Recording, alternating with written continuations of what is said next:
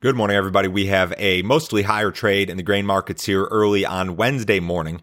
It is 6:30 a.m. Central Time. March corn futures up 1.5 at 421 1/4. January soybeans up 8 cents at 11.53 3/4. March Chicago wheat up 1 1/4 at 571 1/4. March Kansas City wheat up 3/4 cent at 537 3/4. March spring wheat up 3 3/4 at 547. We have a crop report this week. Tomorrow morning, USDA will release its monthly crop production and WASDE report.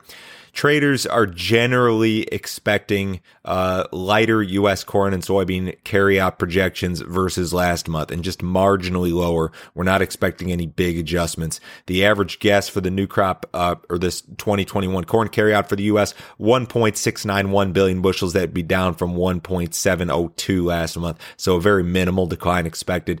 Kind of similar in soybeans, maybe a little bit more drastic. 168 million bushels is the average trade guess for the carryout.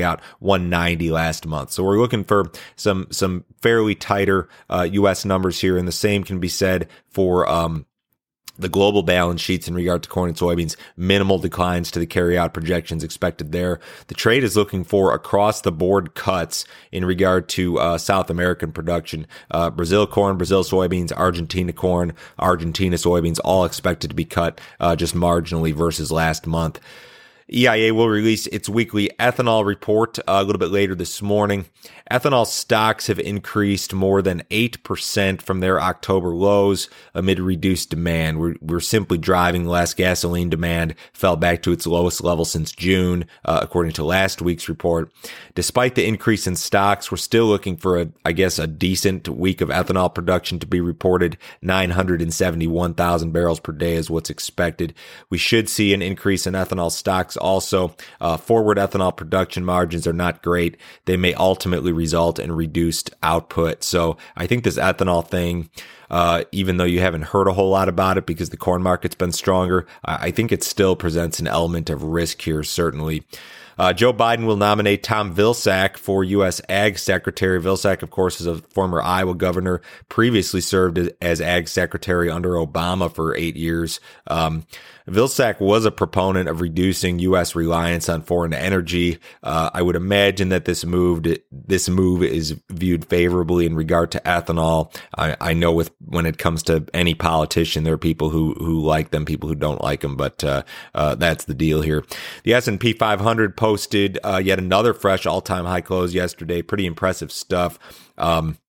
We've now rallied 69% from the March 23rd low. That's an unbelievable rally in the stock market. Even since October 30th, since that low on October 30th, the S&P has rallied 14.5%. Massive government stimulus paired with vaccine hopes have rallied the market. Biden says he plans to vaccinate 100 million Americans in his first 100 days in office. The Dow Jones closed just shy of an all-time high yesterday. More favorable South American weather has pressured the soybean market. A good chunk of Brazil saw 1.5 inches to 2 inches of rain over the last 7 days. Forecasts calling for additional rain over the next 7 days. There will be a couple dry pockets, but overall, I'd say things are a little bit more favorable. Argentina looks to be dry over the next week, although rains are slated to return in the extended forecast. The market is a little bit higher this morning in beans. Maybe there was a shift here this morning, but overall, I would say that South American weather has been kind of a negative factor here the last several days. The corn market is kind of treading water here at current levels. I would say we're 19 cents off of the recent highs, and then the March futures contract was able to hold that 414 or 415 level on a couple different occasions here over the last couple weeks. So we're kind of in no man's land here. We're kind of sitting in a range, I guess. Maybe the trade's waiting on USDA tomorrow. You know, the reports as of late have been friendly, and we're expecting kind of a friendly report tomorrow. We'll see what happens. Soybean market, I'm actually quite happy with how the bean market's acted, to be honest. I think this could be a lot worse.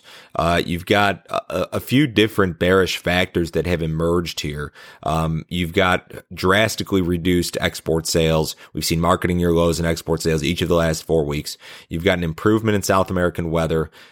Yet the board, following a $3.50 rally, is only It's less than 50 cents from the highs this morning. You've seen some fund liquidation. Open interest dropped yesterday. Maybe that's a trend that continues, but honestly, I think this could be a lot worse. I think this correction in the beans could be a lot worse. I think this is a correction that it could have been $1. It could have been $1.50, and it's been 50 cents. That's not to say that additional selling couldn't occur between now and the end of the year. You've still got a big fund long here. A lot may depend on what happens with South American weather, what happens with demand here over the next several weeks.